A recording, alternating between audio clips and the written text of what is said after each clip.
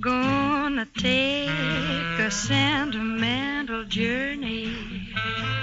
Gonna set my heart at ease.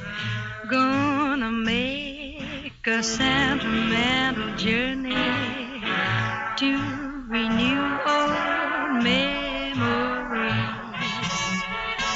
Got my bag, got my reservation. Spent each dime I could afford, like a child in wild anticipation. Long to hear that all aboard. 7, that's the time we leave at 7. I'll be waiting up for heaven, counting every mile of railroad track that takes me back. Never thought my heart could be so yearning. Why did I decide to roam? Gotta take that sentimental journey, sentimental journey home, sentimental journey.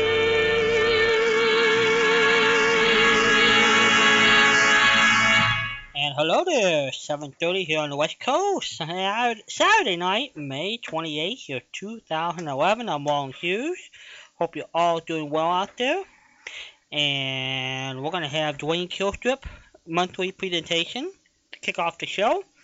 Then after that, the Radio Historical Association of Colorado, their monthly presentation. And Patricia and I will join you. So I hope all of you are having a wonderful Memorial Day weekend. Hope you think about the people who have sacrificed to give us wonderful blessings in the country, our freedom. And I think, let's say a prayer. Dear Lord, look after those at this time of the season who have lost loved ones in serving the country, especially in the military. Those who have relatives have fought in Korea and Vietnam and World War II and World War I. Bless the families of the people who are serving today. As we think about all the soldiers and stationed all over the world protecting our freedoms. We're so grateful to have them do that for us, Lord. Bless all the listeners and supporters who look after the station. Bless Kim Bragg and Bill Bragg and Mike Handy, everybody who worked and guides and volunteered to keep this thing going. We ask this in Jesus Christ's name. Amen. Alright, everybody, here's Dwayne's monthly presentation. I want to ride on the 310 to you. Hi, friends. Once again, this is Frankie Lane. I want you to know that you're listening to Dr. Dwayne Killstrop, good friend of mine, on Yesterday, USA.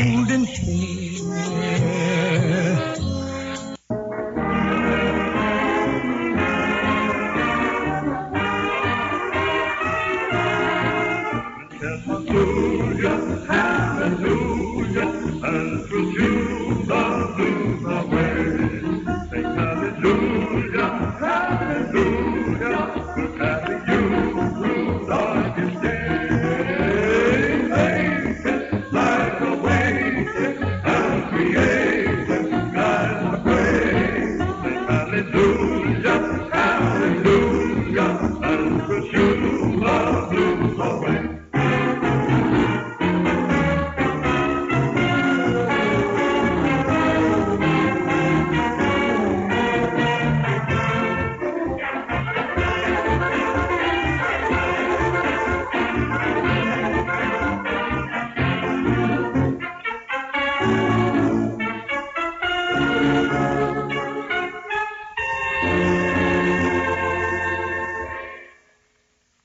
From deep in the heart of Texas, welcome to Song and Smile Time on Classics and Curios. Song and Smile Time will showcase a variety of special vintage entertainment, such as collector comedy from old-time radio, great bands from the 20s through the 40s, and classic singers and groups from the 50s.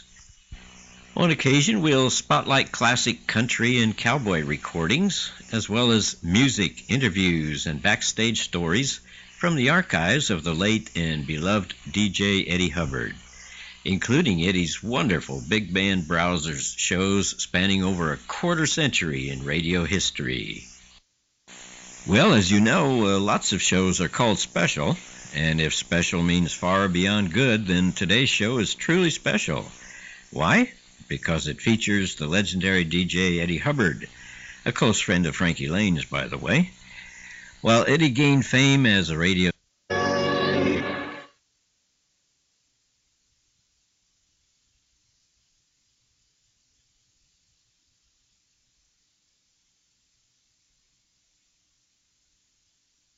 Ladies and gentlemen, it's time for OTR from the Rockies.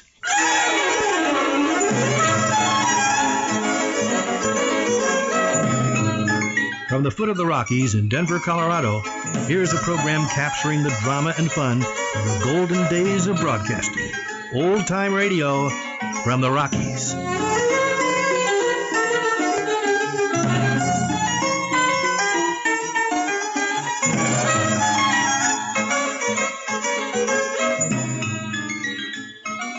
Hello, this is Fred Hobbs. I'm speaking to you from the radio studios of RHAC, the Radio Historical Association of Colorado. And we're here to bring you interviews, historical information, book reviews, events, and fun for all on old-time radio, especially related to the Rocky Mountain region because that's where we're located.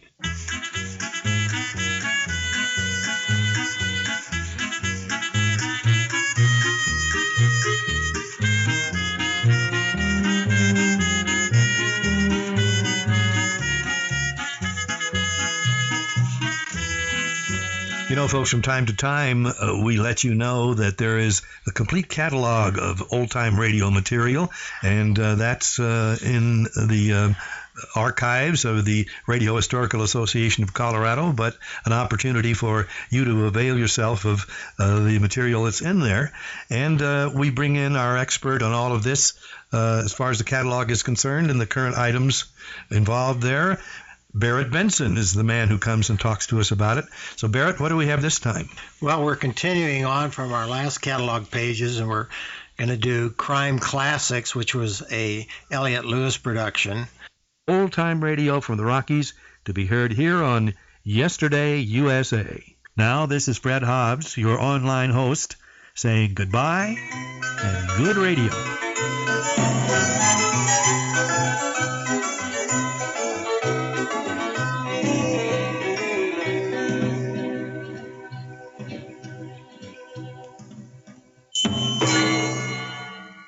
This is RHAC, the Radio Historical Association of Colorado.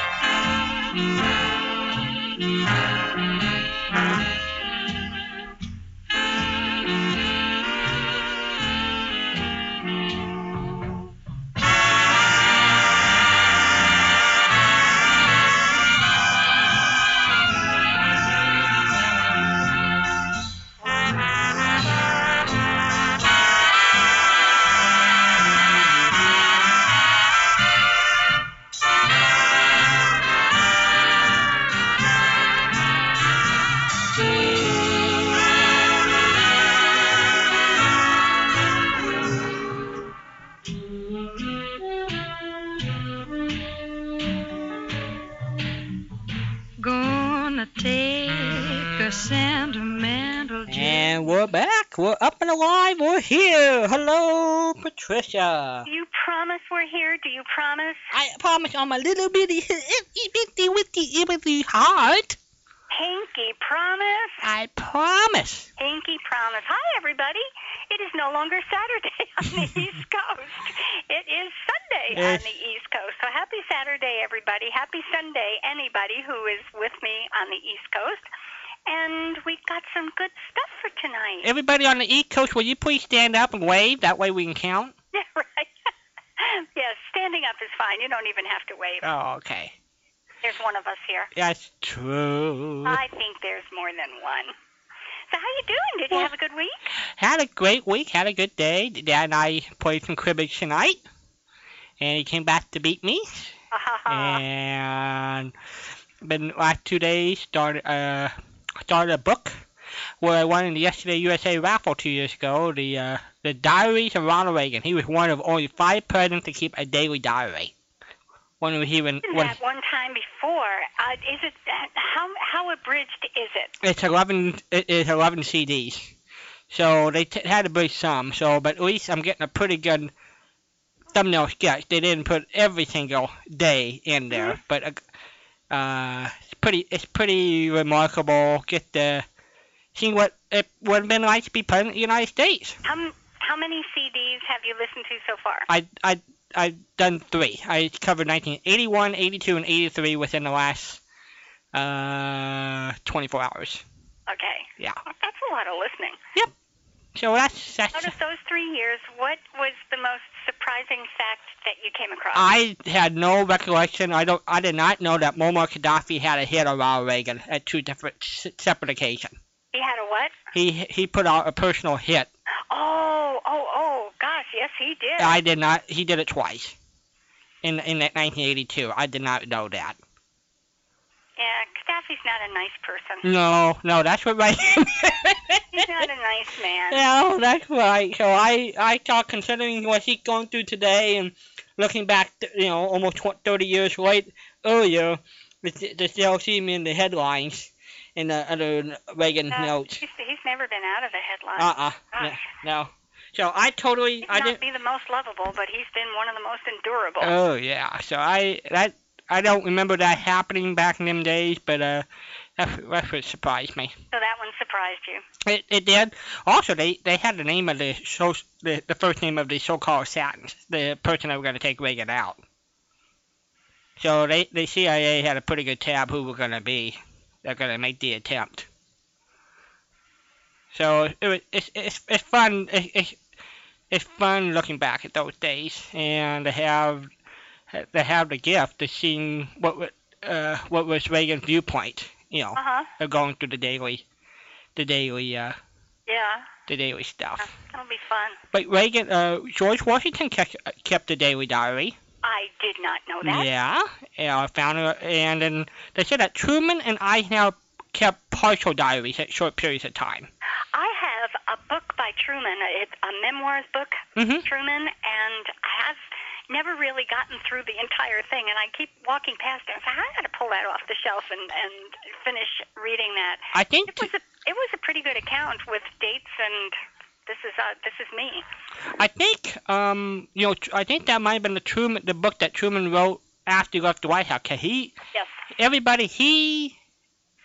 was an honest politician. He did not take anything with him, and he was worried about Bette. That's why he wrote the book.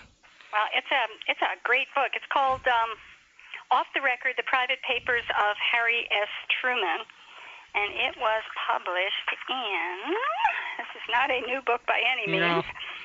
It was published in 1980, or it was copyrighted in 1980. Wow. So I've been reading, playing a little card, playing some radio shows, took an afternoon nap. That way I'll be totally fresh and be with Patricia until 8 o'clock in the morning, whatever we're going to decide to have breakfast. And stuff like that there. And here you are. Here I am. Well, that's nice that you decided to get all bright-eyed and bushy-tailed for us. I wouldn't. Boy, I've got stuff for you. You do? Uh-huh. We've got our trivia questions for tonight. Good. We've got a theme. Good. Good.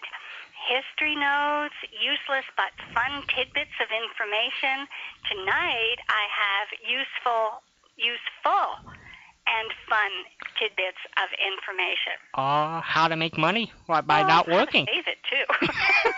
How to save it in these economic austerity times. And we have our weekly Try to Stump Walden question.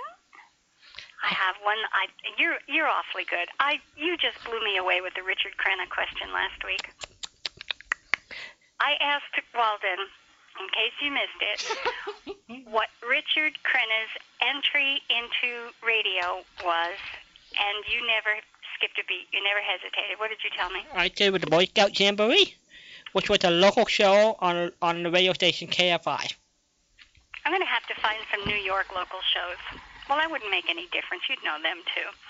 But you just blew me away. So I'm sort of unnerved here. You made me lose all of my confidence. So I've got a question for you, and maybe I'll get you this week. P.S. What? Last week we were trying to decide on our first show of our two shows. Uh-huh. I think you have it because we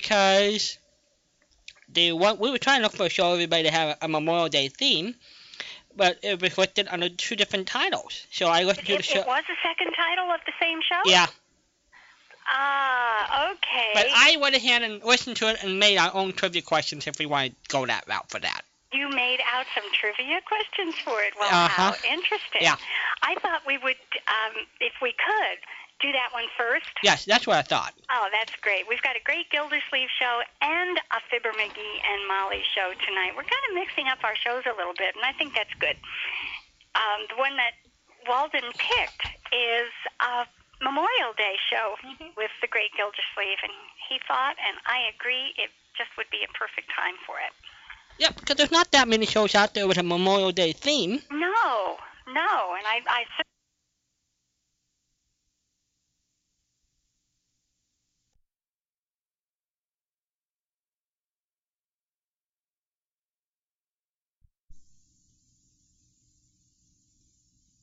Memorial Day theme, which is kind of interesting because Johnson's Wax, the S.C. Johnson and Company, was so supportive of the troops, the war efforts. They were so wrapped up in this, and well, yeah. We were talking. I'm talking all of the years that Johnson supported the show and sponsored the show, and there's nothing in the aftermath.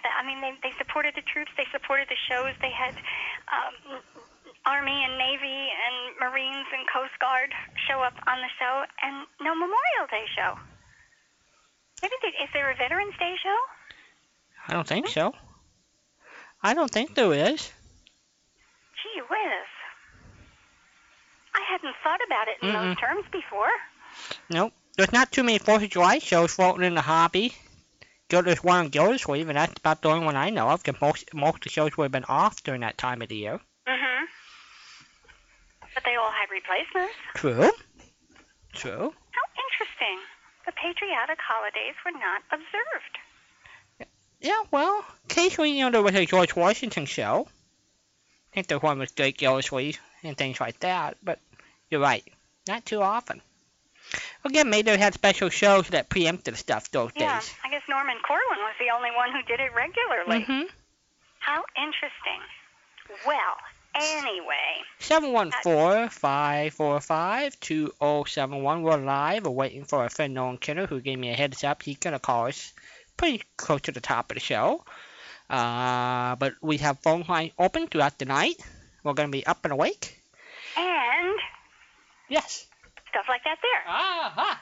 I am behind on my mailing with CDs, so I'm begging forgiveness. Well, I asked what I did. I applied for Franklin privileges for Patricia. It hasn't quite come in yet. This is good. This is good. Free postage. Yes. I'm not sure Congress would go for that. Well, but we are saving Americana. We are, huh? Sounds good to me. That's what they call it now? Oh, well, why not? We are. We're the keeper of the flame. We're a keeper of the Americana. American history. Keeper of the flame.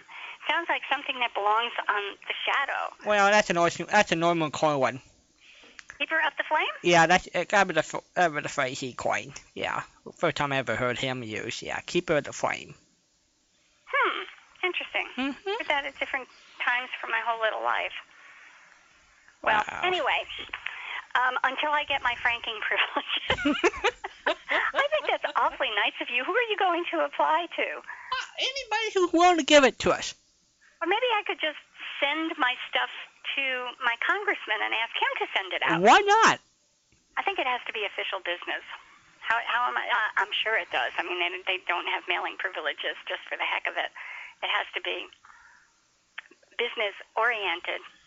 Well, we can put in a note to donate to. Would you take your $1 deduction from the IRS and donate to Yesterday USA? No, it has to be work related. Not us, them. Oh, gee. Well, we could long night tonight. we could put in there that we're campaigning to unlock the Library of Congress to get more old-time radio shows out for the hobby. Or yeah, perhaps we could tie it into the 2012 elections, because that's about the only thing we can connect to with these people. I mean, it has to be their business, not ours. I mean, it really has to be congressional business. So you're going to have to come up with something good. I'm not sure it's worth it. I'll go buy stamps. I think it's easier if I just go buy stamps. We'll fundraise. We'll fundraise for Warren Patricia. We're running for office. Well, you have to be in office before you... Well then. Get a grip. Good night, nurse. Well, we're running for office in order to get Franklin privileges. That's all we're asking for. I think the people, we the people, yes, would be doing the world a great service if they just gave us franking privileges and said, go away. Bother to run for office. What do you think? I want to run. I'm ready to run. As long as they let me go out and play on the weekend with Patricia, I'm ready to run. Uh-huh. I'm not sure that's going to fly in Peoria, kid. Oh, I think it would. I think Peoria would vote for it, because that's the home of Amos and Annie and Fern McGee and Molly. They would vote for us. It ain't going to play in Peoria. Oh, how you know? That was a vaudevillian term. It didn't play in Peoria. So Peoria must have been a major stop on the vaudeville tours. Or another vaudeville city, They Love Me in St. Joe, Missouri. Uh-huh. That was another famous vaudeville.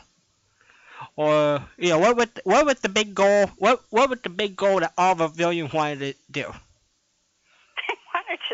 why. I know. I don't know. They wanted to play what theater did they always? What was the marquee? Oh gosh. They wanted to Oh, play. They wanted to play. It's in. Help me here. It's going to kill me if I. I know. Go ahead. It's New York. Yeah. They wanted to play the. What? They wanted to play the Palace.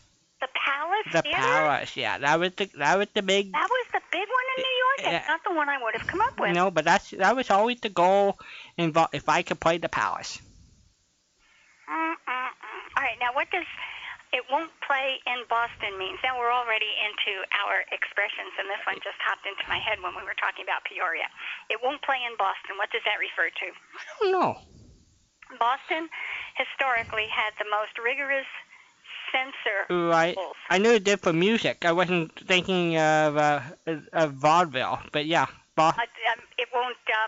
It may have been for movies and plays. Yeah. I'm not sure it was in vaudeville, but that's where the expression came from. It won't play in Boston if something was even dancing on the edge, and then it became an expression. Yep. Never get it out there. It won't play in Boston. Here's another vaudeville trivia. What was the best place to be? And you remember, generally in vaudeville they had 6 shows or 5 or 6 acts that made up a show. Mm-hmm. Where did the star perform? Well, it wasn't at the end. Nope. People would be going home by then. Right. Number 2, probably. Second to the end. Second to the end? Yeah, that was where your headliners would be. Well, for goodness sake. Yeah. Why? Well, maybe the first 4 shows the theater sold the merchandise, but at the last show people wanted to get out, so they didn't stick around for the last show, the last act. In today's live performances and concerts, you have a warm-up act. Right. Just one. Just one. Yeah. Just one. What time did the doors open, and what time did the performers finish up usually? Well, generally in vaudeville, they had 3 to 4 acts a day, so they would start in the morning. So you would have a morning show, an afternoon, and I guess an early evening and nighttime show. In that case, 4th on the billet would be perfect. Mm-hmm. That would put them in early evening or mid-evening when people would have come home from work, been finished with dinner, out to do something. Instead of going to the movies, they could go to a vaudeville act. Yep. And that would be the perfect one. That makes sense. Yeah. No? Yeah. But can you imagine they were open all day practically? So a vaudevillian sometimes had 4 acts a day. So it probably was like Nolan's movie, where you show up in the morning, you pay your 10 cents or 7 cents or 15 cents, and you can stay there all day. Mm-hmm. So if you paid to get in the morning, you didn't have to go home until nighttime. And some blow a day. Yeah. Woohoo! And in some movie theaters, they actually came with a live show. You could go see a big band like Frank Sinatra sing with Tommy Doyle and have a movie afterward. Or else when Mickey and Judy would have come on in New York City, they would put on a show and then run the movie after them. Well, for pity's sake. Yeah. I mean, for pity's sakes. I know.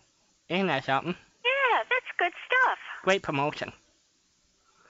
714-545-2071. We're up and about. And thanks for hanging in with us. We're here. We're up and about. Yeah. We have some leftover trivia questions. You want to do the leftovers first? They're always good as a warm-up. Leftovers. Let me see what we got here. Trivia. Okay. Stuff that's in green. We've already asked and nobody answered yet. Okay. You tell me if somebody's answered these. These are really big ones. I think I ought to save these 2 for the Johnny Mathis CD. Okay, we can save again. So I'm going to skip the first 2. Okay. We do not yet know what Andrew H. Brown's middle name is. I know that one. I know you know that one. You know everything. Oh. Except maybe the answer to my question tonight. Okay. We have which of the of the Hard-Boiled Detectives, opened the show with most of his shows, not all of them. Get this and get it straight. Crime is a sucker's. You know that one, right? Yeah. Okay. This one I have to cross out because I know somebody got it. So hold on. Let me make that one red, like it's supposed to be.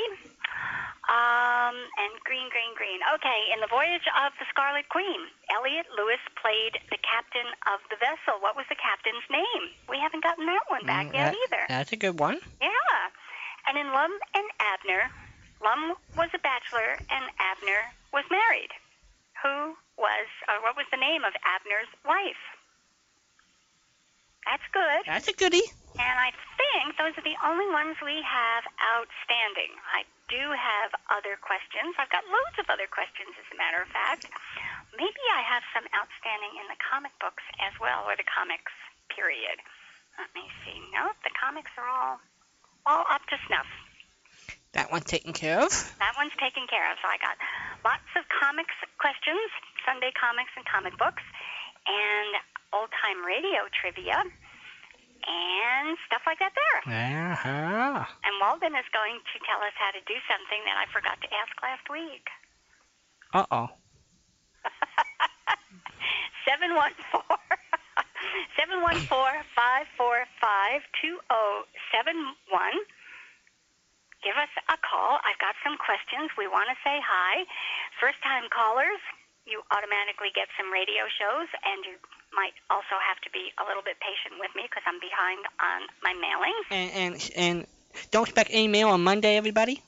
Yeah, that's right. Yeah, it'd be tough. Right. It won't come. It won't come Monday. So. Well, we have a theme for tonight, but I'm going to ask you your question first. Okay. Okay. All right. Are you ready? Sure. How do you go shopping for a watermelon? Well, I look for a grocery store that carries them. Okay. All right. Then we walk into the grocery store, and I go to the manager. I said, "You mind if I can test this out?" Hopefully he said yes. Then we pick up a watermelon, and we look for a bowling alley. And we roll it down. If it doesn't crack in two, then I know I can take it home. If it does crack in two, I'll bet he'll make you take it home, too. Did I ask you this last week about how to go shopping for a watermelon? Well, we talked about We talked about it on the phone. And I think we did it over the air. You told people you were a thumper? Uh-huh. Well, now Because Harwood, remember, Harwood didn't think that was... Oh, that's right. He looked for the stems. You're right. Yeah. I apologize. No, I apologize. think I could cross that one off. Shame on me. I think that's a goodie. Yeah, he looked for stems, Beck, but now they don't leave stems on watermelons anymore, so he's doomed. He is doomed. I am also a thumper. So we've got a theme tonight. What's the theme? We talked about this last night.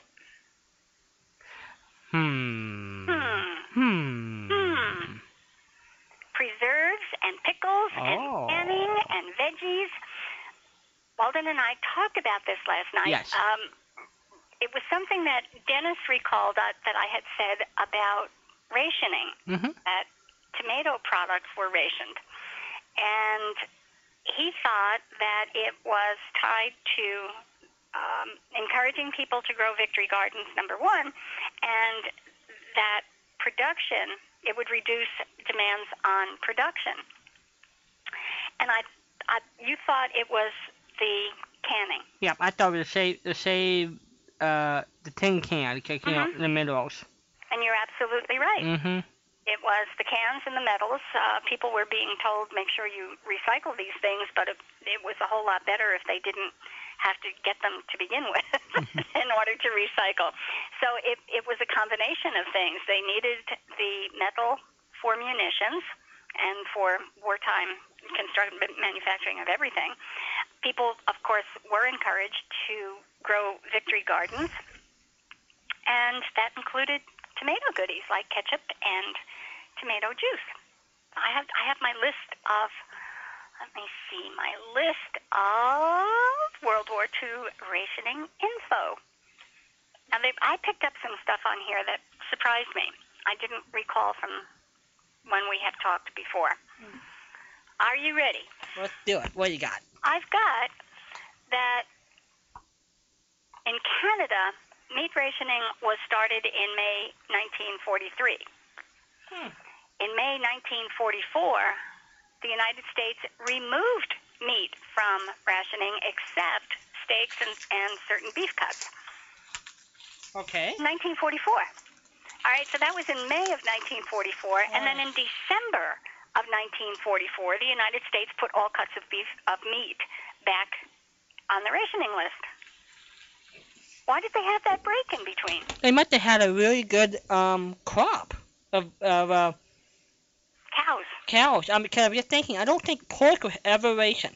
I don't think so either. Yeah. I don't know about turkey or chicken.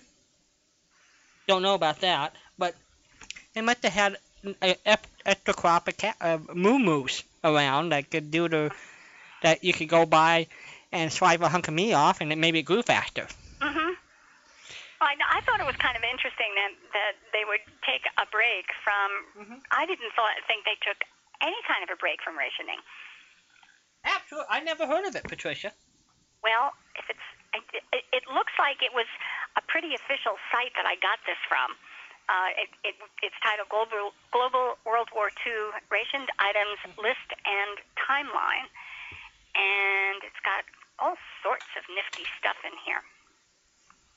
But be that as it may, it surprised me when I went back and really paid attention to this. And so many of the countries were doing that. Germany had food rationing starting in 1939. Great Britain started in 1939. Great Britain had bacon, sugar, and butter added to the list in 1940. 1939 for Great Britain was meat. In February 1941, Japan started rationing rice. June 1941, Britain declared they were preparing to ration clothing. 42, the United States did gasoline. Oh, it only began in 17 states. Now, I did not know that. I thought they did the whole Megillah all at the same time. Yeah, that's fascinating. I had no idea. They started. It doesn't say which 17 Wow. states, so now I have to go out and do more homework. I make the homework for myself. You guys don't have to do anything to me. Meatless days started with Roosevelt in 1942, and actually the meatless days were a holdover from World War I. They had meatless Tuesdays or meatless Fridays. They had a meatless day of the week in World War I. So this was a resurrection of a program. This was not a new program. How about that? It makes you wonder what American today be willing to make that kind of sacrifice. Well, in the practical sense, they would have to if it were mandated and you couldn't buy anything without stamps. But the attitude would certainly be different. Yeah. I'm getting conscious. I am getting so good about conservation and recycling. I mean, I'm a good recycler. If it's paper, it goes in my paper bin, and I take that when it gets full. I take it to the recycling bin. Right. And I do the same thing with glass and plastics and metal and stuff like that. Stuff like that there. But I have now read in several places that if your car is running for more than 10 seconds, you're wasting gas. People have said for years, well, I'll wear down my battery, or it takes more gas to start the car than it does to let it run. The answer is no. If you're running it for more than 10 seconds, you're starting to really gobble up gas. So when I sit in line, like at the drive-in at the pharmacy, right, I turn the engine off. I'll leave the radio on and listen to the radio, and I'll turn the engine off, and I save like 15 minutes worth of gas just sitting in line. Yeah. So I don't know if that really is making a significant difference, but I feel better that I'm not paying to let it go up in the air, Sure. So that's my attitude with being cautious, but I'm not sure I would be out there with drums and bells on my shoelaces if somebody told me I couldn't buy What wouldn't I be able to buy that would really make me upset? Coffee. Mm-hmm. Coffee. And that was ration, wasn't it? Yes, it was. Yeah. Hello there, you're on air. Hi, you guys.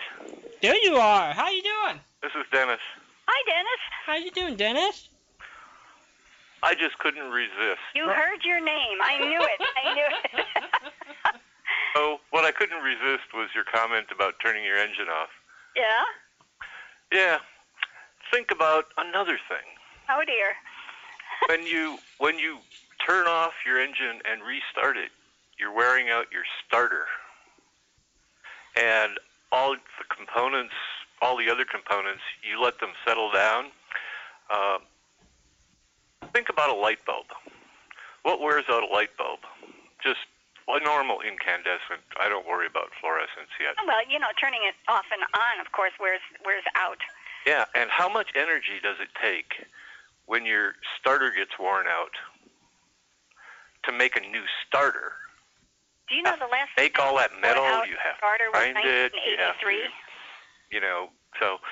And I've asked automotive engineers about this, and they are very vague. No one will answer that question. Which is better, running the engine or turning it off? I have a question for you. Well, I don't know. I've read this in a couple of places, and they looked like reputable studies. They had, they were from reputable places. I have to go out and check Consumer Reports and see what they have to say. My question for you, how many cars have you ever had in your whole little life? Can I have a second to count? So we're talking about more than two. How many of those cars needed a new starter? 3. 3 needed a new starter? Yep. Good night, nurse. What were you doing to those poor babies? Nothing. I think it was the manufacturer. It sounds like a good blame to me. I had to replace one starter one time in my whole little life. And you've been turning your car on and off your whole life? Yeah. Huh. I'm doing not. I say yes. But I have been, I mentioned but I'm the more starter. conscientious of it now. Actually, the whole engine. Pardon? It's actually the whole engine. Without getting too technical. Oh, thank you. Thank you. when you turn the engine off, you have what's called a journal bearing. And you promised me you wouldn't get too technical. I have a key and a slot, and that's it. They settle down. And help me here. And they settle down to the bottom. Yeah. And then you have metal-on-metal contact. Yeah. And when you let it run, they're floating on the oil. So every time you turn it off and let it sit and settle down, and then start it up, you have a little scrape before the oil floats the journal bearing up again. That's like the main bearing in the car and on the pistons and everything else.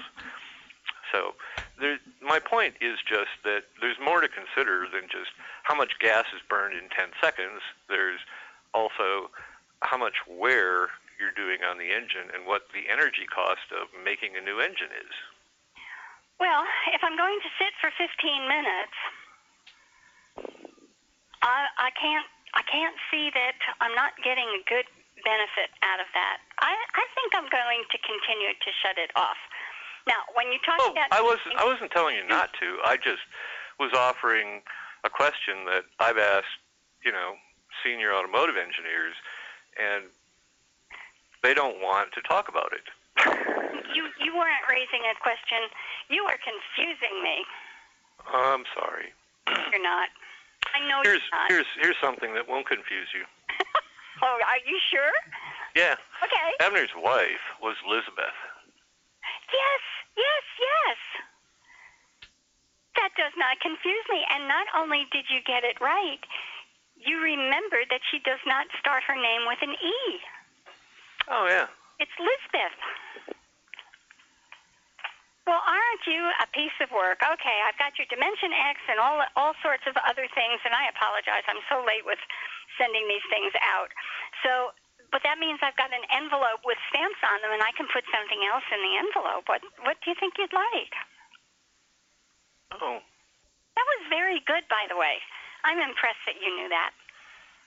Oh, I love Lum and Abner. Do you? Yeah, they're great. I liked their little pen light thing. That was so cute, and they carried it on for so long. Oh, their little flashlight? Yeah. Yes, they were swamped. They had no idea they were going to have that many people. They had set aside some money to have some flashlights made, and Lum and Abner did it before. Walden, maybe you can help me make sure that my memory is correct. They made this commitment to have this contest, not really a contest, but a giveaway, a premium, that was tied to the contest of who was going to be president of the Jot 'em Down store. Lum and Abner. Yeah, that was great. Yeah, Lum and Abner made a commitment to send out these flashlights to people who asked for them before the Horlick malt people said they would do it. So that was they before? really put themselves on the line with this. Yeah, they put their own money up for that. Yes, and then when the response was so big, Horlick's malted what? Milk, wasn't it? No, it wasn't milk. Horlick's malt? Yeah, it's a malt. It's made in England. I looked it up. It's I thought it was malted milk. I don't. It was a malted mixture. In any event, when they started getting that kind of a response, Horlick stepped in and said that they would sponsor it, and that's when it became the Horlick's flashlight. I thought it was interesting that the guys were very inventive in the early days when they didn't have a sponsor. They made their own premium and either selling those or giving those away, and that realized that they became a hit. So they even, they. What were they giving away before they had a sponsor? I think it was a book. Really? Yeah. Well, let's see what Horlick's is. So, I always get confused about the dates with these shows. Were they like the first radio shows to like offer premiums? They started in 31. Very close to it. I know Old Orphan Annie jumped in with premiums really early, but I would think of they gotta be one of the very first ones. Oh, they introduced the concept. Yeah. They're very early. They're very early in that. Amos and Andy were very early, but they never gave away a premium that I can remember. Did they ever have a premium, Walden? Wondering the premium that's from the early 30s. I don't know if they were premium or things people could buy. They remember they had the Fresh Air taxi cab. Right. And I don't know if people ordered that or bought that in stores. And that was around 1931. And we had one of those in the Yesterday USA auction a few years ago, and one of our listeners paid $1,100 for that. I can believe it. Yeah. I can believe Yeah. it. So that's a collect. I don't recall. I've listened to a fair number of the Amos and Andy shows, and I don't recall ever hearing that they had any kind of a premium anywhere in the lineup. So even though they were early in the radio lineup, they didn't have any giveaways. So it sounds Lum and Abner was really on the front curve on that one. Well, it makes you wonder her website, the history of radio premiums. I know Jim Harmon and other authors wrote books about it, but I'm not too sure how far back we go. Yeah. Well, it's Horlick's powder, Horlick's malt, and Horlick's malted milk is what you make from this stuff in a jar, and it's still available, by the way. So if anyone has ever had this stuff, have you ever had it, Dennis? No. What does it taste like? That's what I'm going to ask. Who buys this stuff, and what does it taste like? If it's a malted milk, that should be pretty good. It should be. Well, I use malt for malted milk. Okay. And actually, good that you asked me, because I have an observation about that. It was sold as you, Dennis. Even if I didn't ask you, you would have an observation. Be truthful. Well, from listening to the radio shows, actually, they have malt, and they sold it as an energy supplement and so on. Yes. And malt is basically a protein additive. Mm-hmm. It's like, protein drinks now that they sell for buco bucks in GNC and places like that. Yeah. And well, the announcer talks to, when he's talking about Horlicks as a product, he frequently has a clip about a mother who she wrote in and said, until my baby started with Horlicks, he wasn't gaining weight and he wasn't healthy and yada yada, and Horlicks saved his life, and all sorts of neat stuff like that there. Right. And it occurred to me that, the time we're listening to back in those days, people were poor. Mm-hmm. They didn't have a lot of meat in their diet. And I'm wondering if a lot of people were suffering from protein deficiency. Well, that's pretty hard to do. I was just thinking, all the cereal that we heard these radio shows sponsor, none of them was sugar cereal. I don't know when sugar cereal started to hit the market. Wild Bill Hickok had sugar corn pops.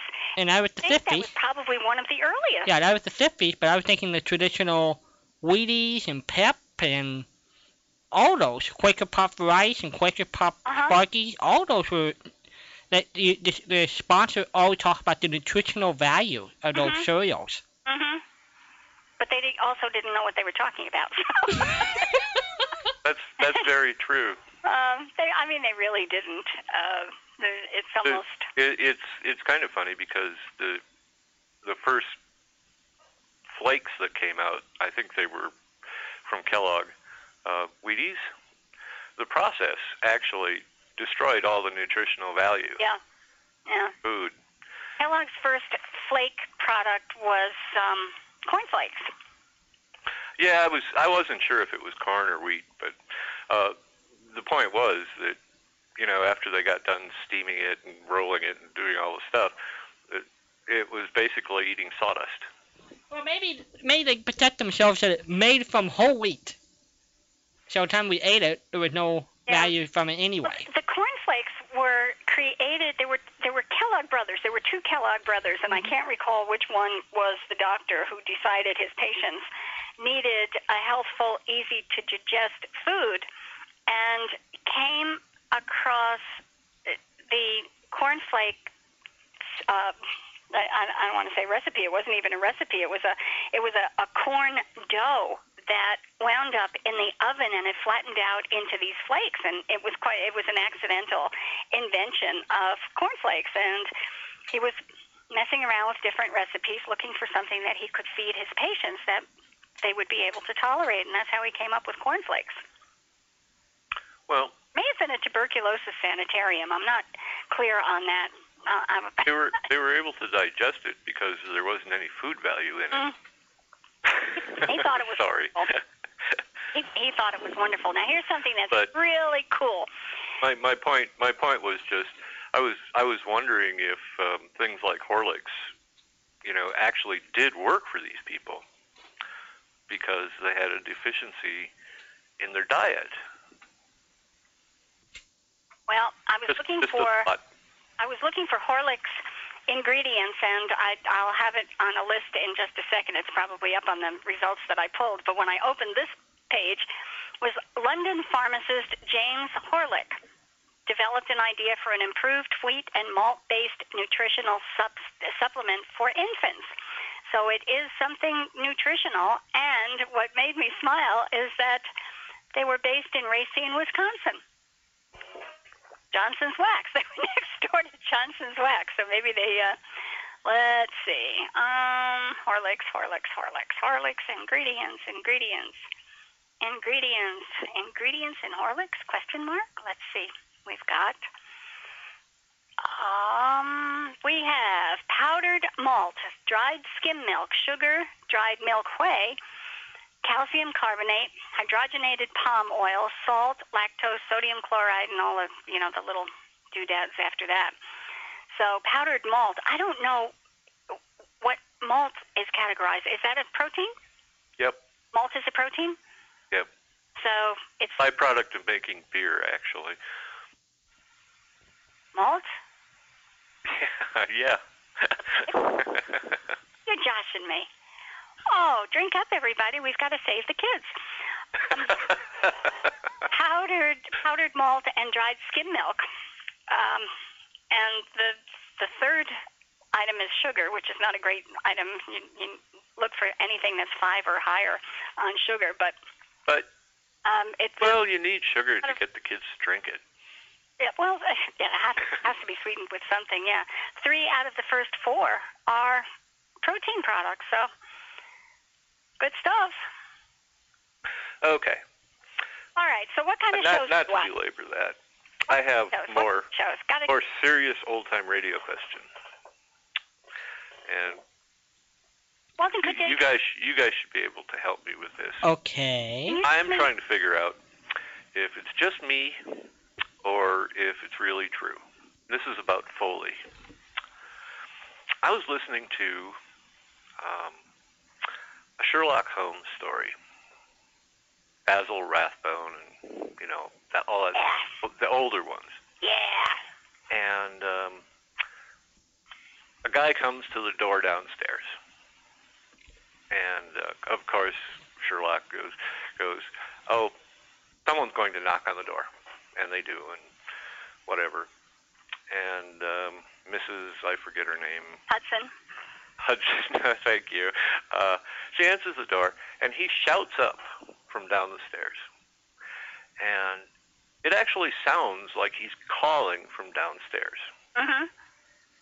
And Sherlock opens the door and says, "Come on up." And then he walks up the stairs, and he's talking as he walks up the stairs. And you can hear his footsteps change sound and his voice change sound.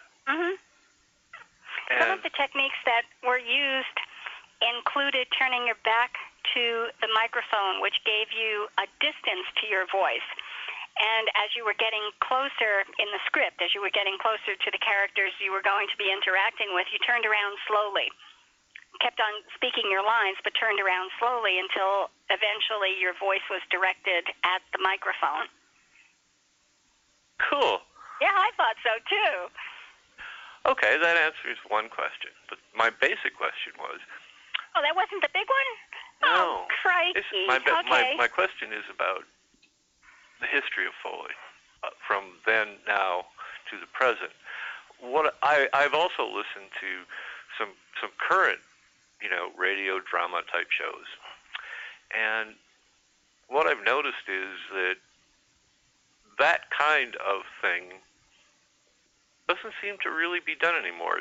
It's more done like a stage presentation where they're just out there and they're doing the show. Am I right or am I wrong? Well, a couple observations. There's still one sound effect guy of old-time radio who we can get on, Bob Mott, and that's sort of a goal this summer, who writes books. But Foley is a movie term. It was never used for radio. So just to clue everybody in on that. So that came from the movie. So the radio sound effect guys always called themselves sound effects men. So they never used the word Foley. Okay. And I think you're right, Dennis, because I think a lot of the radio shows that you see, like the Twilight Zone and old Imagination Theater, they add the sound effects in, and they're using recorded effects. Even Imagination Theater, they do a live show every 3 months or so. The sound effect guys are there for the audience, and they would go ahead and add the effects in later. So they do all of the performances, and then they go back and lay another track for the sound effects? Uh-huh. Wow. So I'm not crazy. No, you're not, Dennis. You're absolutely correct. Because I think in the old-time radio days, those guys, put on a show. I mean, like Ray Uhlenborn for many years, who attended all the old time radio convention. I arranged for him to Frank Patricia sit down. He was a performer in some movies. He was a ukulele player in radio, but found his niche as a sound effect artist. And he specialized in trap falls. So whenever you heard a body fall, he actually did that for the studio audience. Oh my God. Yeah. So those guys, and he still was doing it in his late 80s at the live old time radio convention until his wife asked him, "Would you at least stop doing that?" You're getting like a vase. We don't want to have to pick you up pieces. Good grief. And so Ray went to the mid to late 90s, but in his late 80s, he was still doing all that stuff. Pratfalls are, I'm amazed. People like even Jackie Gleason used to do them. Mm-hmm. Yeah. How could a man that size do a pratfall and not kill himself? He almost did one time. Bob Hastings and Hal Stone would do that for the RC Andrew radio show. Those guys in the late teens, early 20s would do body thumps.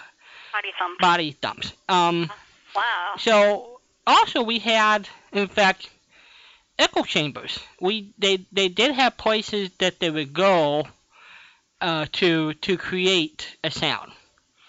Sometimes they would use a filter mic for the shadow. Sometimes they actually, I think traditionally they use a telephone booth to get that echo effect. Mm-hmm. How fun. Lux Radio Theater was a totally different animal. It was done in a theater that seats 1,000 people. The audience watched the performers on mic, and behind the curtain was the 40-piece orchestra. But above them, in the rafters, was another stall where all the sound effects was up there.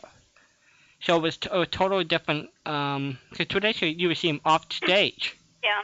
But I think you're absolutely correct, Dennis. In the old time radio days, you got a show, and B, you got the effect. You didn't have the opportunity to lay those in like all these guys doing today.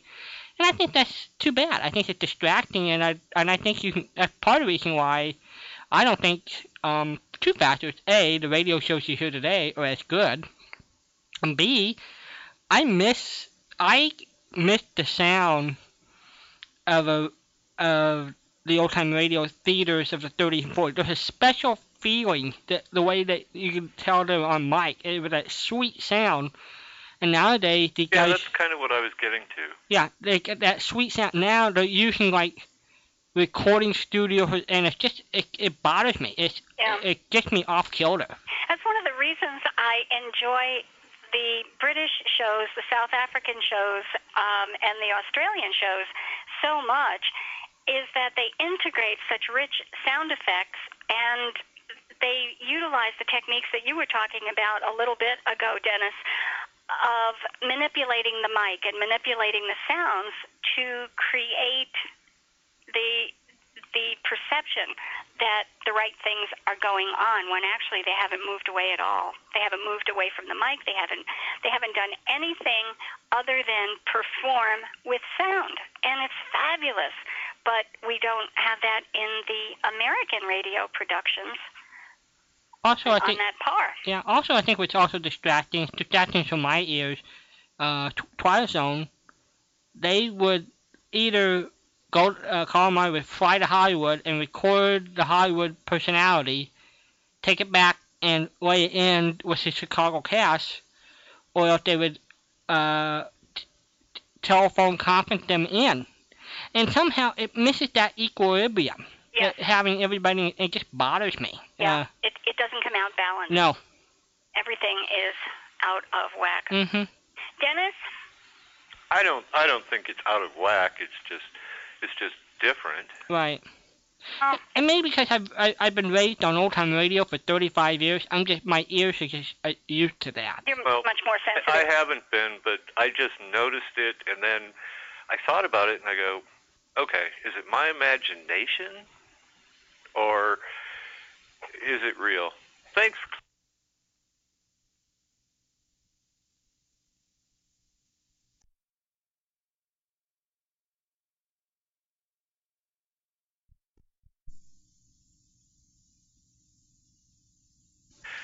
I have a friend who is an audiophile, Mhm. and he only plays off vinyl on his home stereo system.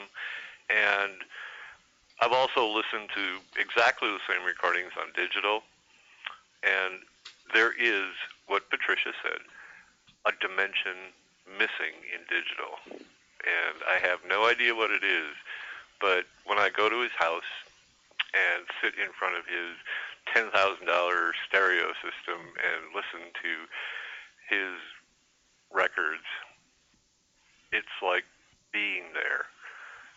And digital doesn't quite have it. He's right, but it's incredibly expensive to do that.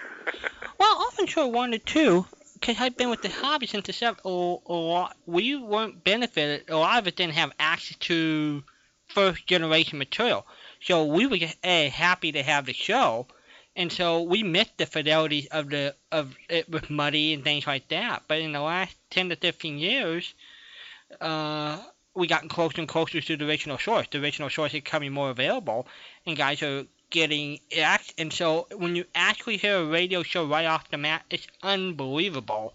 I can imagine. The sound. You know, if you have the proper techniques and the proper sounds, and it's pretty amazing. Good. You made me glad that I wasn't going crazy. No, you're not going crazy. I owe you two collections of shows, though. Okay. I'm sorry I kept interrupting you. I was just so happy to know that I'm not crazy. Well, I won't use that as a general broad brush assessment, but in this particular thing, no, you weren't crazy. Good. Feel better now? Nah. How about Have Gun Will Travel? Have Gun Will Travel? I never did that for you. Of course I will do that. What else? Fort Laramie? Fort Laramie. Certainly can do that. There aren't a whole lot of Fort Laramie shows floating around, so it won't be a huge collection, but I will send you what I have. Yeah, it didn't last too long. No. But I actually really liked it. And don't ask me why, because I don't know why.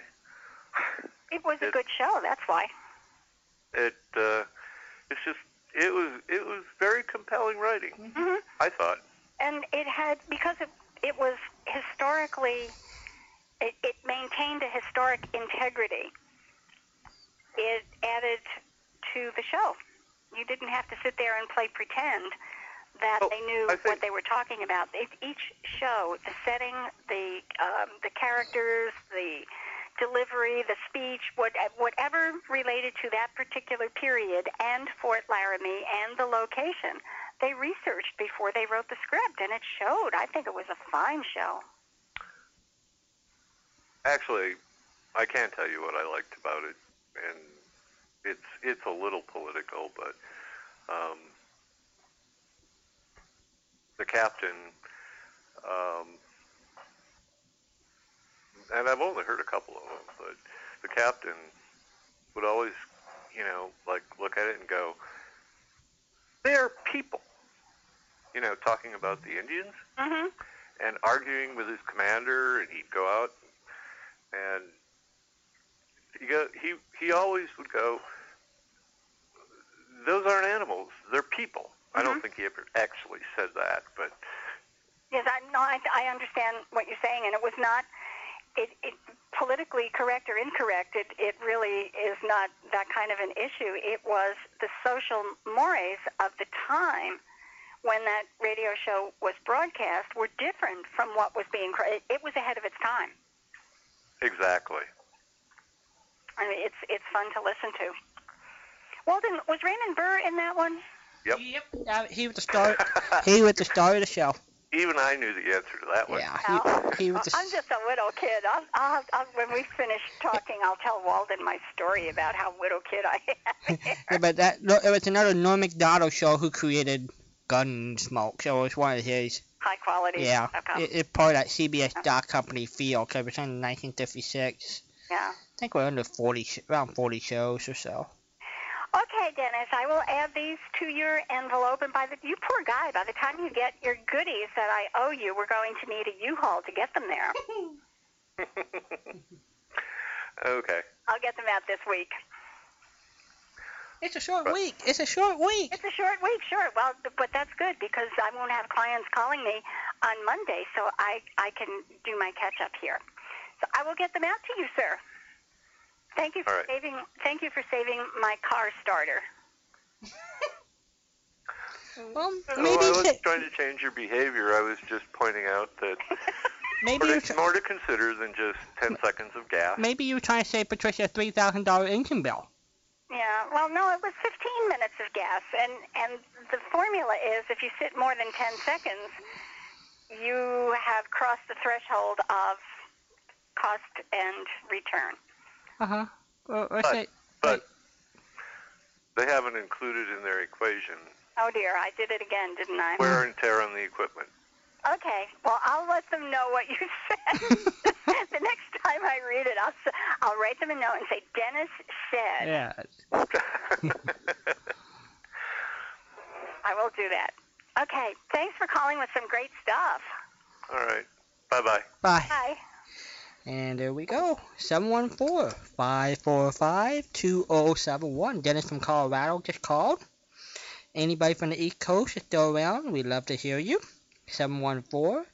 714-545-2071. And another thing, because Patricia and I are itty-bitty little kids here, we're really little kids. We are, because I don't know, neither of us can answer this question, but some of you could.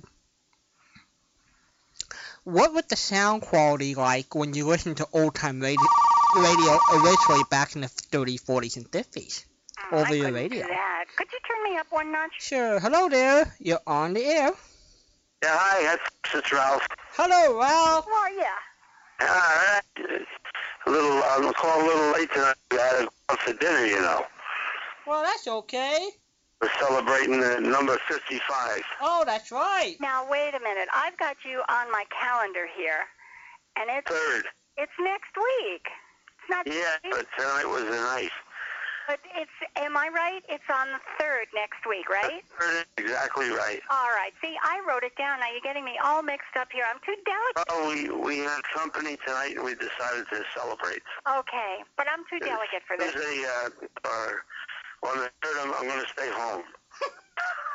Okay. Well, I mean, but are you going to celebrate on the 3rd too? Anyway, you're going to do a double dip? No, we won't go out. I don't know what we'll do. But tonight was dinner out at the local restaurant, which used to be a Wells Fargo station when they had the stagecoach. No kidding. What was it, 1867 it was founded? Yeah. The old hotel here was founded in 1867. Wow. So do they have historic artifacts and little goodies in there? Oh, yeah, they got quite a few little things in there. Well, what have they got? Old photographs of people tied up to the hitching posts with horses, and later photographs of, I would say, 1920s automobiles and kinds of stuff like that. Oh, cool. Now, Wells Fargo, were they part of the Pony Express? Well, they were a stagecoach company. I don't think they were Pony Express. I think Pony Express was a government thing. Okay. They strictly carried mail. Mm-hmm.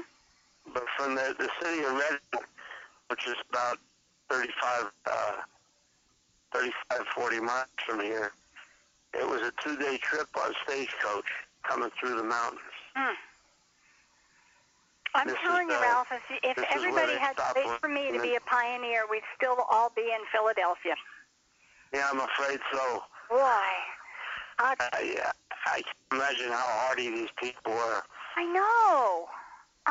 They survived to get, not all of them, of course, but enough of them survived to keep us going out there. Northern California had some rough weather this week. Are you okay? We get unseasonable rain, and and then down a little bit south, they had a couple of tornadoes. Right, and those were the things that Relatively rare. I'm concerned about, because I don't know how, was it Chico? In the Chico area, Butte County is where it seemed to take place. Uh-huh. I did not know how close you and Chico were, so I was a little concerned about you, so I'm happy to hear from you. Chico's probably 80 miles from here. That's too close. Yeah, well, it's close enough. But I don't know. I understand that tornadoes aren't at all common in the mountains. Mostly on flat land. Yes. We have mountains. Oh. So we're hoping not to hear from them. It's okay. We'll call you. Don't call us. Yeah, exactly. Wow. Oh, I my missed gosh. everything so far. What's your theme tonight? Oh, the theme tonight. Thank you for asking. We're talking about canning and preserving and all sorts of stuff like that there. And especially as it relates to World War II. Yes. Because I've got rationing information, and a couple of the things that were on the rationing list that required points included stuff like tomato juice and ketchup. Yeah, I don't remember all that, but we still have a couple of old ration books here that we saved. What? Tell me, do you know what they were for? Well, I know you needed them for meat. And you needed them for shoes? Tony says you needed them for shoes. You needed them for shoes and sugar and butter? Yeah, most stuff. And gas? There were a few exempt items. I think grain, cereals and the like were exempt of that. Uh-huh. There were some other products that were very, very low on ration points. The one I remember from the Great Gildersleeve was a product named Pabst-ett. It was apparently a cheese-like product. I don't know how much cheese was in it, but it was supposed to be pretty good on protein and required... What did they call it? Pardon? What did they call it again? Pabst-ett. I believe it was Pabstet. It might have been Pabstet. No, I don't remember hearing about that. Well, I will have to look it up then and find some information. Probably ate it if it was. They used to advertise it as requiring so many fewer points than cheese and other dairy products. So even within categories, there were a lot of differences. So anyway, tomatoes was the idea. Dennis had a suggestion that tomatoes wound up in the rationing area because of victory gardens, people being encouraged to grow food at home. And we had one. Yeah, it did turn out we that... did grow tomatoes. Uh-huh. They could grow tomatoes, but canning them at home didn't use metal. Buying them in cans in the store used metals that they needed for war manufacturing. Yeah, my mom used to can stuff every year. Mostly fruits. And it was in the neighborhood that we lived, we had a big apple tree. Ah, okay. Another lady had a pear tree, and somebody else had a peach tree. And we used to pick each other's fruit, and everybody would can their own stuff. Uh-huh. So I remember my mother didn't use, the jars, the canning jars. Mason jars, yeah. Mason, okay. She used the jar, but she didn't have the pressure caps, the seal. Right. What she used to do is put the stuff in the jar and then pour paraffin wax on top of it. And that worked with jellies and jams, but it didn't work with any other items. I don't know why it worked with jelly and jam, because they were loaded with sugar. No, I really don't know. But, I can remember her doing that. She'd spend all day doing that. Uh-huh. How interesting. And then we had a little room down in the basement that was pretty cool all the time, and the shelves were stacked. She put up a lot of stuff. Now, did the neighbors share with each other? So all of them had peaches and pears and apples, or? Oh yeah. You did share. Yeah, they would come pick ours. We'd go pick theirs. Sounds like a system to me. Well, it sure worked. Can't imagine having all apples. Yeah, right. There's just so much apple butter you can consume. Did she make apple butter? Applesauce? I don't think apple butter, but she used to do. She called them preserves. Rather than jellies and jams, it would be the whole body of the fruit. Right. And that's mainly what I can remember her doing. The jellies are smooth, no lumps in them. The jams have pieces of fruit in them, and preserves are the entire fruit. That's the way I believe it is. So that's cool that you remember that. Did you ever have a garden? Oh yeah, we did. We had a victory garden. I can remember specifically that we grew radishes and corn and tomatoes. I don't remember anything else. Did your mom can any of them? I'm not sure about the vegetables. I don't think so. I think she might mainly eat fruit. I lost somebody here. Did you lose me? For a second, I lost you. Yeah. Oh, I'm sorry. I said, as I recall, she just mainly did fruit. I don't remember vegetables being canned. Okay. Fruit seemed to be the most popular item to go through the canning process. But I was really surprised at the things that wound up. I've got a graphic in front of me, bless somebody's little heart, drew, these are hand-drawn cans, and then put on these pictures of cans what they were, how big the cans were, and how many points each one required. Oh, cool. And one is, and what intrigued me is that the liquids are also in weight, not in liquid, and liquid measurements. So it's not fluid ounce? Huh? No, it's got grapefruit juice, 2 pounds, 14 ounces. There you go. Tomato juice, 2 pounds, 14 ounces. That was a standard size can. And tomato juice in a smaller one came in 1 pound, 7 ounce cans. I don't know how you would convert these today, which goes back to I don't know. Helping me with in the weight of milk versus the weight of oil versus the weight of water. Well, isn't a pound 16 ounces? But that's solid weight, not liquid. Okay. An ounce is volume, and weight is weight. Weight. Solid item is weighed in ounces.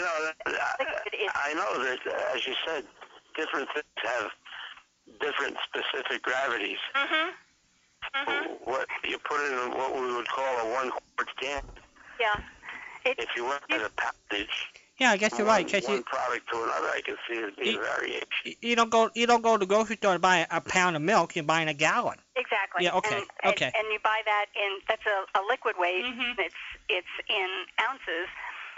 Liquid ounce is different from solid ounce, and they call them the same word. You'd think with all of the words that we have in the language, they could have found a different one for different weights. Why did we do that? Why didn't we just have a uniformity that ounce is an ounce is an ounce?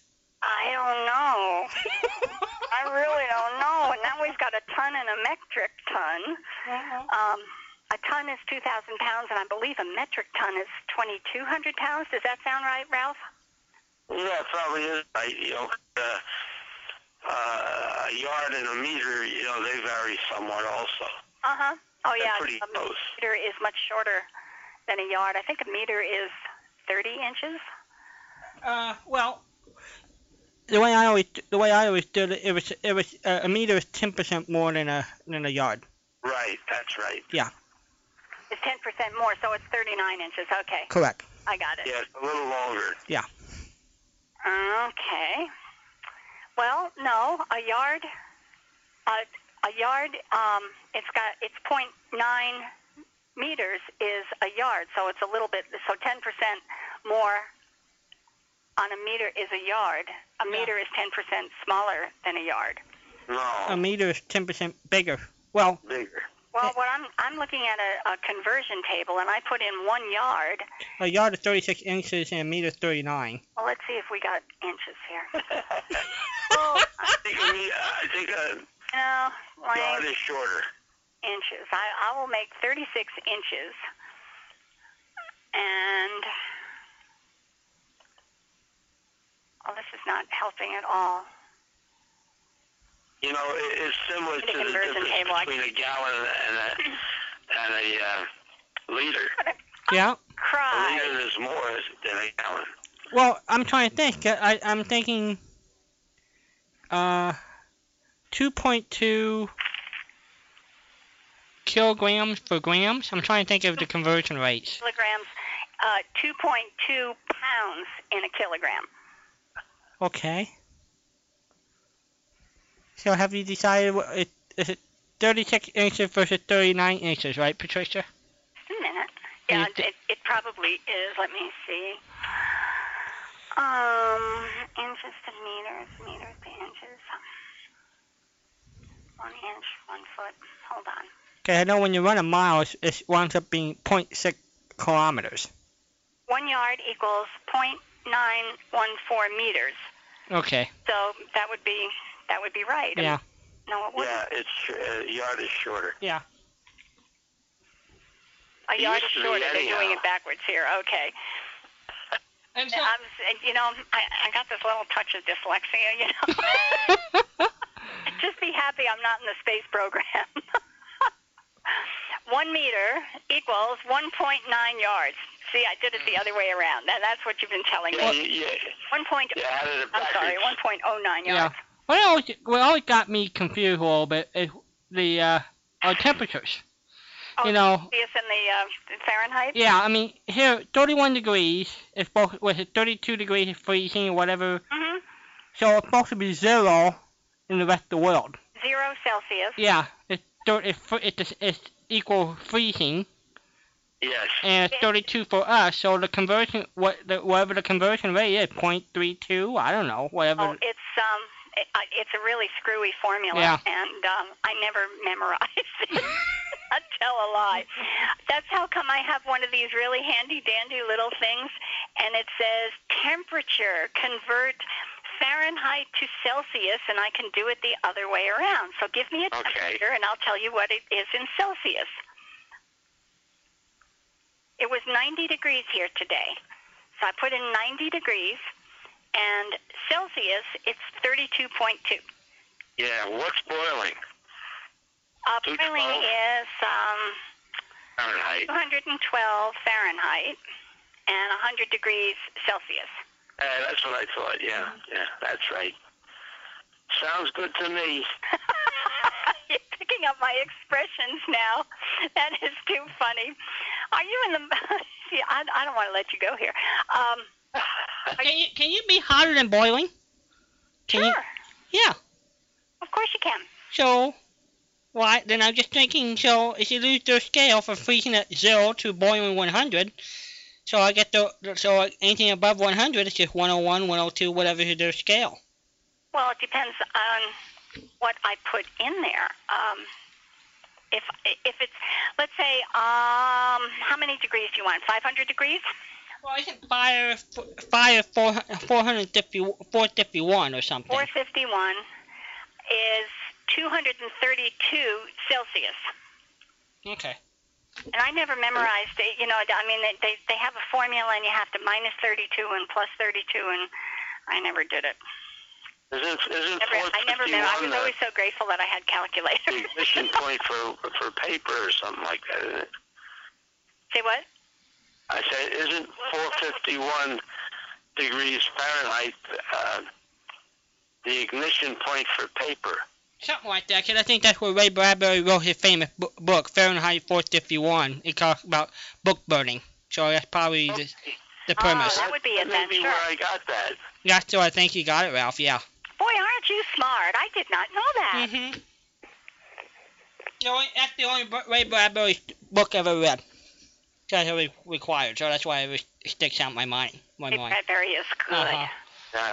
I know they had a movie about that, too, now that I think of it. Yep. They did. Smart people. Smart people. Mm-hmm. You going to answer a question for me? Well, I'll try. I can't guarantee anything. Oh, but you're so good. Do you want comic strip or regular stuff?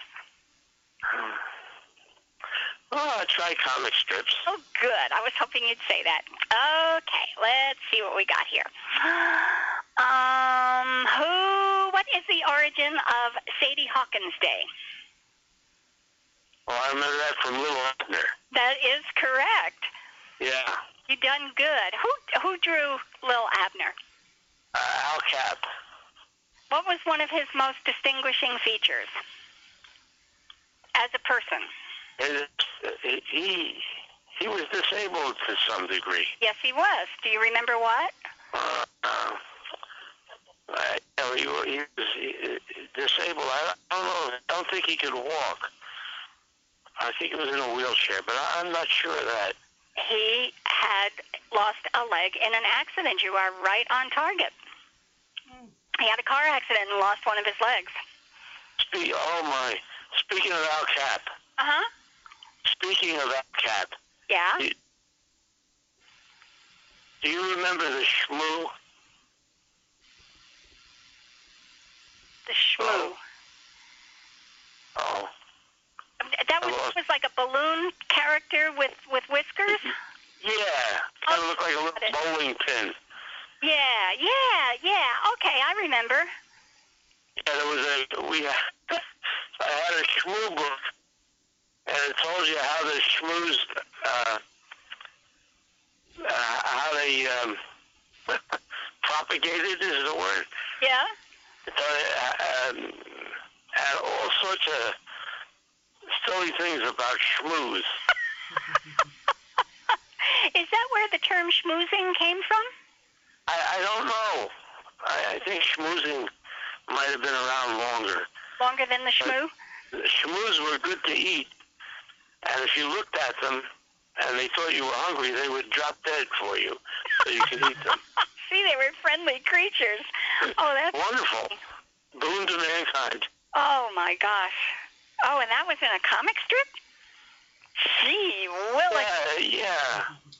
Well, Ralph, I owe you 1,000 CDs here, and when you get your sample collection, yes, you'll be able to pick out 1,000 shows that you want, because I've got easily 100, maybe 125 samples of different shows on your DVD so far.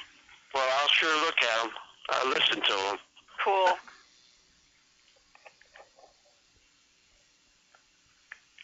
Are you there? Yeah, I'm here. Oh, okay. Sorry, we had dead air there for a second. second. Yeah, dead air, but I'm as much responsible as you are. No, every once in a while, your phone will give a hiccup, so I'm never quite sure if you're there or I'm not. Yeah, well, we're getting around 99%, I think. You figured that one out, right? Yeah. Too much fun. Okay. You're going to let me know what you want after I give you the buffet. Yes, absolutely. It sounds like a deal to me. I'm going to go to sleep now. No. You have to stay with us for a while. No, when I do my middle of the night wake up, quite often I'll hear you going off the air. There you go. All right, so you can call us later. That could happen. There you go. Hey, well, you listen, you both have a good evening, and I'll talk to you next week. We'll talk to you next week. Okay, Ralph, and happy early anniversary. Oh, thank you very much. You bet. Tony says thank you. You bet, Tony. Bye, Ralph. Bye. Bye, folks. There he goes. That's right, 714-545-2071. We will be in the month of June next Saturday night. I know. Could you tick me up one number? Man, Your phone you're getting to be. You know, I mean, I really noticed when I got the new system. Yeah. Really noticed. Yeah. It is much lower. Yeah. Right. Well, that's why they charge such a low rate there. Right. Did I mention to you that I sent out packages of information and asked for a rebate on bills that I should not have been paying all along anyway? I remember we were discussing that last weekend privately, so I knew... That's what I had to do at the post office the other day. This is a management trick for everybody. If you're writing a complaint, and especially if you are asking for a fix to a problem, you want a remedy to what has gone on, always send out a minimum of 2 carbon copies to key people on the list. So if you're writing to the president of a company, you send a copy to the vice president, you send a copy to the chief operating officer. Make sure that you've got at least 2. I go as high as 4 sometimes, and the rationale is it's next to impossible to pass on a problem when everybody else has already read it. Somebody has to fix it. So you send it to 4 separate people? You're all sticking it in the same envelope? Oh, no. Everybody got their own envelope. I know at the same time what my dad does, he gets sent it certified mail. That way, for sure, he knows somebody signed for it. Oh, I know people, and I sent it with confirmation of delivery. Good. But I sent it to 4 different people in 4 different envelopes. Even if I sent it certified mail, I would only know that one person got the information. Right. I want several people to have the information, and I want people to know who else knows there's a problem. So the more people you have who know what the problem is, the more likely you are to get it fixed. So when Patricia calls, she's got 4 separate phone numbers and 4 separate names. I've got 4 separate names. Sure, I go to the website.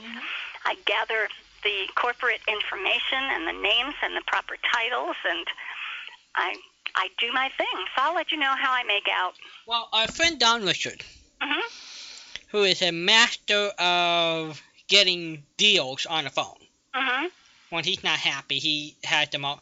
He just works from the top.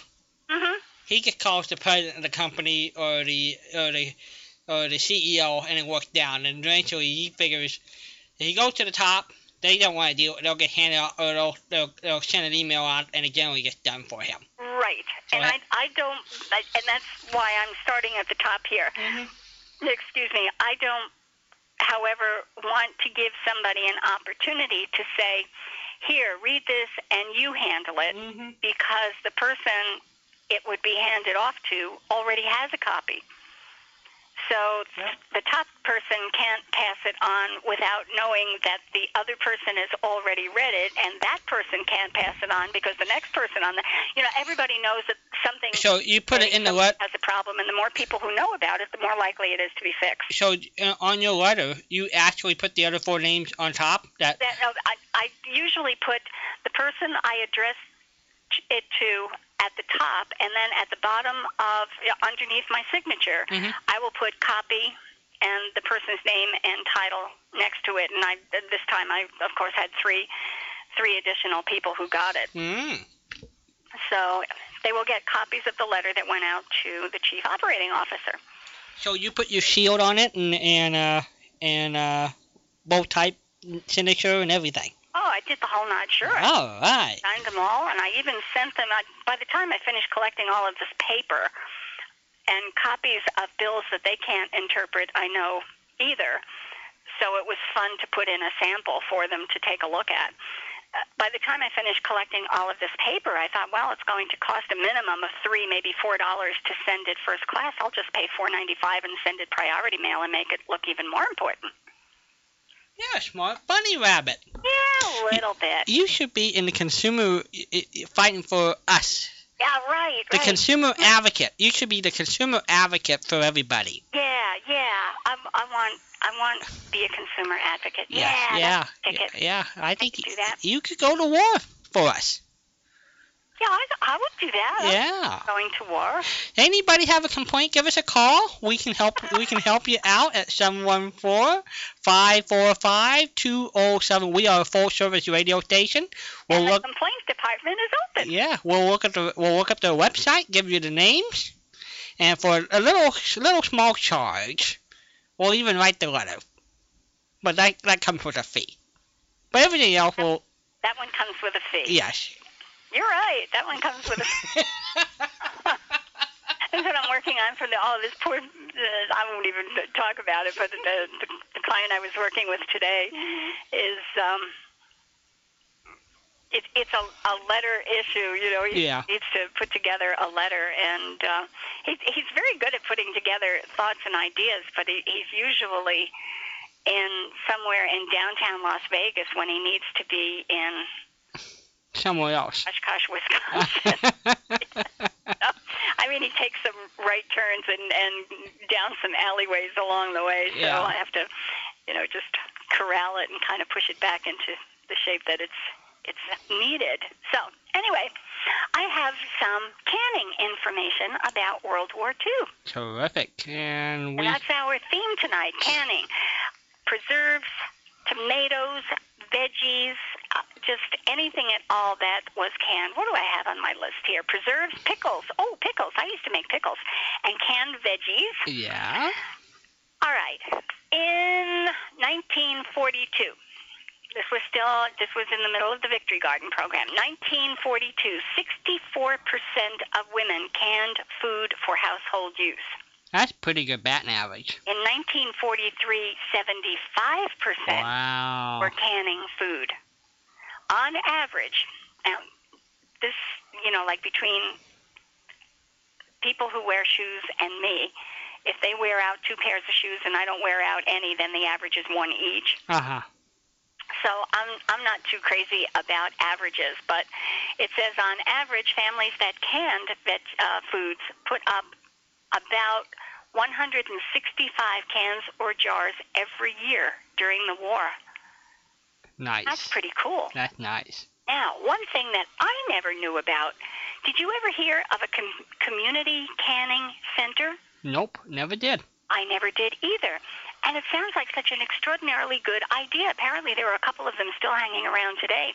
People would have to buy canning equipment. Right. The great big pots where you drop the full jars in to cook them up to a proper temperature, and thermometers, so many things, so many pieces of equipment that you needed to do canning. And if you canned for 5 days out of a year, this stuff sat on your shelf for the other 360 days.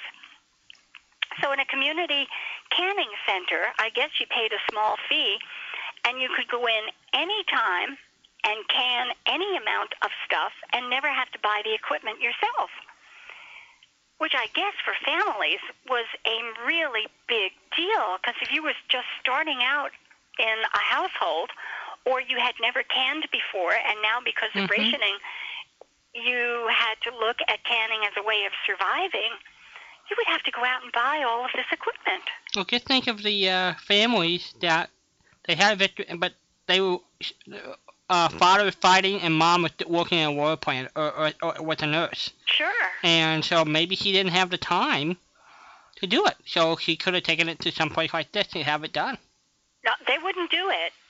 They simply provided the equipment for you to do it yourself. But I wonder, because I never heard about these, so I don't have a whole lot of information about them.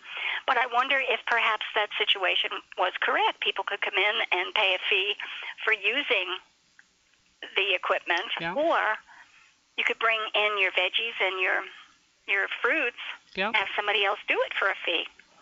I wouldn't be surprised there was some entrepreneur out there back in them days that did such a thing. Oh, sure. Wow. Oh, sure. They had 5,000 community canning centers. Pretty amazing. It says it didn't come up to a whole lot. It says the centers were used by only about 1% of the people who were canning in 1943. Most people didn't know they existed. Grief, we've been covering and tromping around World War II information forever. I never even knew these things were available. I never did. I never heard of them. I never did. How about that? I told you I was going to tell you what a little kid I was with radio. Uh-huh. When I first found Yesterday USA. Uh-huh. Well, and I sent a contribution, and I was going to get into the chat room. Right. And Bill and Kim sent out a form for me to fill out with my name, my address, and, little pieces of information if that's what we were willing to share. And one of the questions was, what is your favorite OTR station? I had no idea what OTR was. I did not know what those letters stood for. You know what, though? Stood for. That acronym really only been used in a hobby in the last 10 to 15 years since the abbreviation of the internet. Well, I'm not off the hook. I didn't know what it was. Everybody else knew what it was. Because, so that's where I started in my babyhood. I didn't know what they were talking about. I wonder why it took so long for the industry to catch up. Well, because we always, in the 70s and 80s, we always referred to old-time radio. I really think the acronym came because people who became member of the OTR Digest, the daily email, they just create acronyms, and that's where I think it all came from. Yeah. Because that's how, I never heard of it or saw it until then. Mm-hmm. I never knew OTR. Yeah. An internet phrase. Well, I feel a little bit better now. There are people who bound the term and they don't want to use the word old. I'm not bothered by that. It's something endearing about old-time radio. I know we have friends who want to change it to classic radio or classic that, but to me there's something very warm and endearing about the word old-time radio. But old-time is the operational phrase. It's we're not calling you old. It's old time. Old time. The era of radio. It's an old time. It's sort of like what sea candy. It's sort of like sea candy. They call it old-fashioned sea candy. It's like an old-fashioned ice cream. Yep. You're right. There is something warm and fuzzy about old-fashioned and old time. Yep. It conjures really fun stuff. Good memories. Yeah. 714-545-2071. Patricia and I are out and about. She's over there. I'm over here. She's in the left speaker. I'm in the right speaker. If you have two speakers. Yeah. Well, together if we have just one. But, But give us a call. We love to give you a talk. Patricia has stuff. I have stuff. It's playtime. But, if you got stuff, bring it in. We will play with your stuff. And we'll also return it back to you. Yeah, we could do that. Yeah. 714-545-2071. I have some national, how I do national days and weeks and months. Yep. Type stuff. Is it Potato Salad monthly week, or what do we have? We're down to days because we're at the end of the month. So I have May 29th, May 28th, which it no longer is here, but it's still out there with you, huh? Yeah, you've still got. I'm over here. Yeah, you still got about 52 minutes. So I've got May 28th, May 29th, May 30th, and May 31st. May 28th is Slug's Return from Capistrano Day. Oh. I have no idea. Slug's Return from Capistrano Day. Are there slugs in Capistrano? I've never heard about the slug in Capistrano. They're not even returning to Capistrano. I know the swallow from Capistrano, wherever they're going. I don't know. I know the swallows return to Capistranos. I didn't know the slugs did too. Well, no, these are leaving Capistrano, but I don't know where they're arriving. Yeah. Did have anybody question them and ask them to survey them? Where are they going for the winter? The summer? I have no idea. All I did was find this thing, Slug's Return from Capistrano. So I guess they spent the winter in Capistrano. So if anybody knows about Slug Day from May 28th, that would be really good. Now here's a good one. May 28th is Amateur Radio Military Appreciation Day. I didn't know there was such a thing called Amateur Radio Military Day. I have no idea. Maybe Nolan would know about that. Yep. Amateur radio is a ham radio. Right. And military ham radio I don't know. Help us out. And maybe Nolan would have some extra information about that. But it's Amateur Radio Military Appreciation Day. And then tomorrow is Rural Life Sunday Day. So if you are living in a rural area of the country, tomorrow is your day. So if you're living in Manhattan, New York, this is not for you. This is not your day. Oh, okay. No, this is not your day. Who used to say this is your day? Not yet. This is your life, but somebody would say this is your day. I think it sounds like something like Jack Bay would say, if you like to be queen for a day, you are queen. This is your day. This is your day. Mm-hmm. Okay, well, May 31st. I'm going to get to May 30th in a minute. May 31st, you're going to have to help me with this one, Walden. Mm-hmm. I will read it exactly as it was written. And you think What you think upon grows day. Say again? Whatever you think about is going to grow.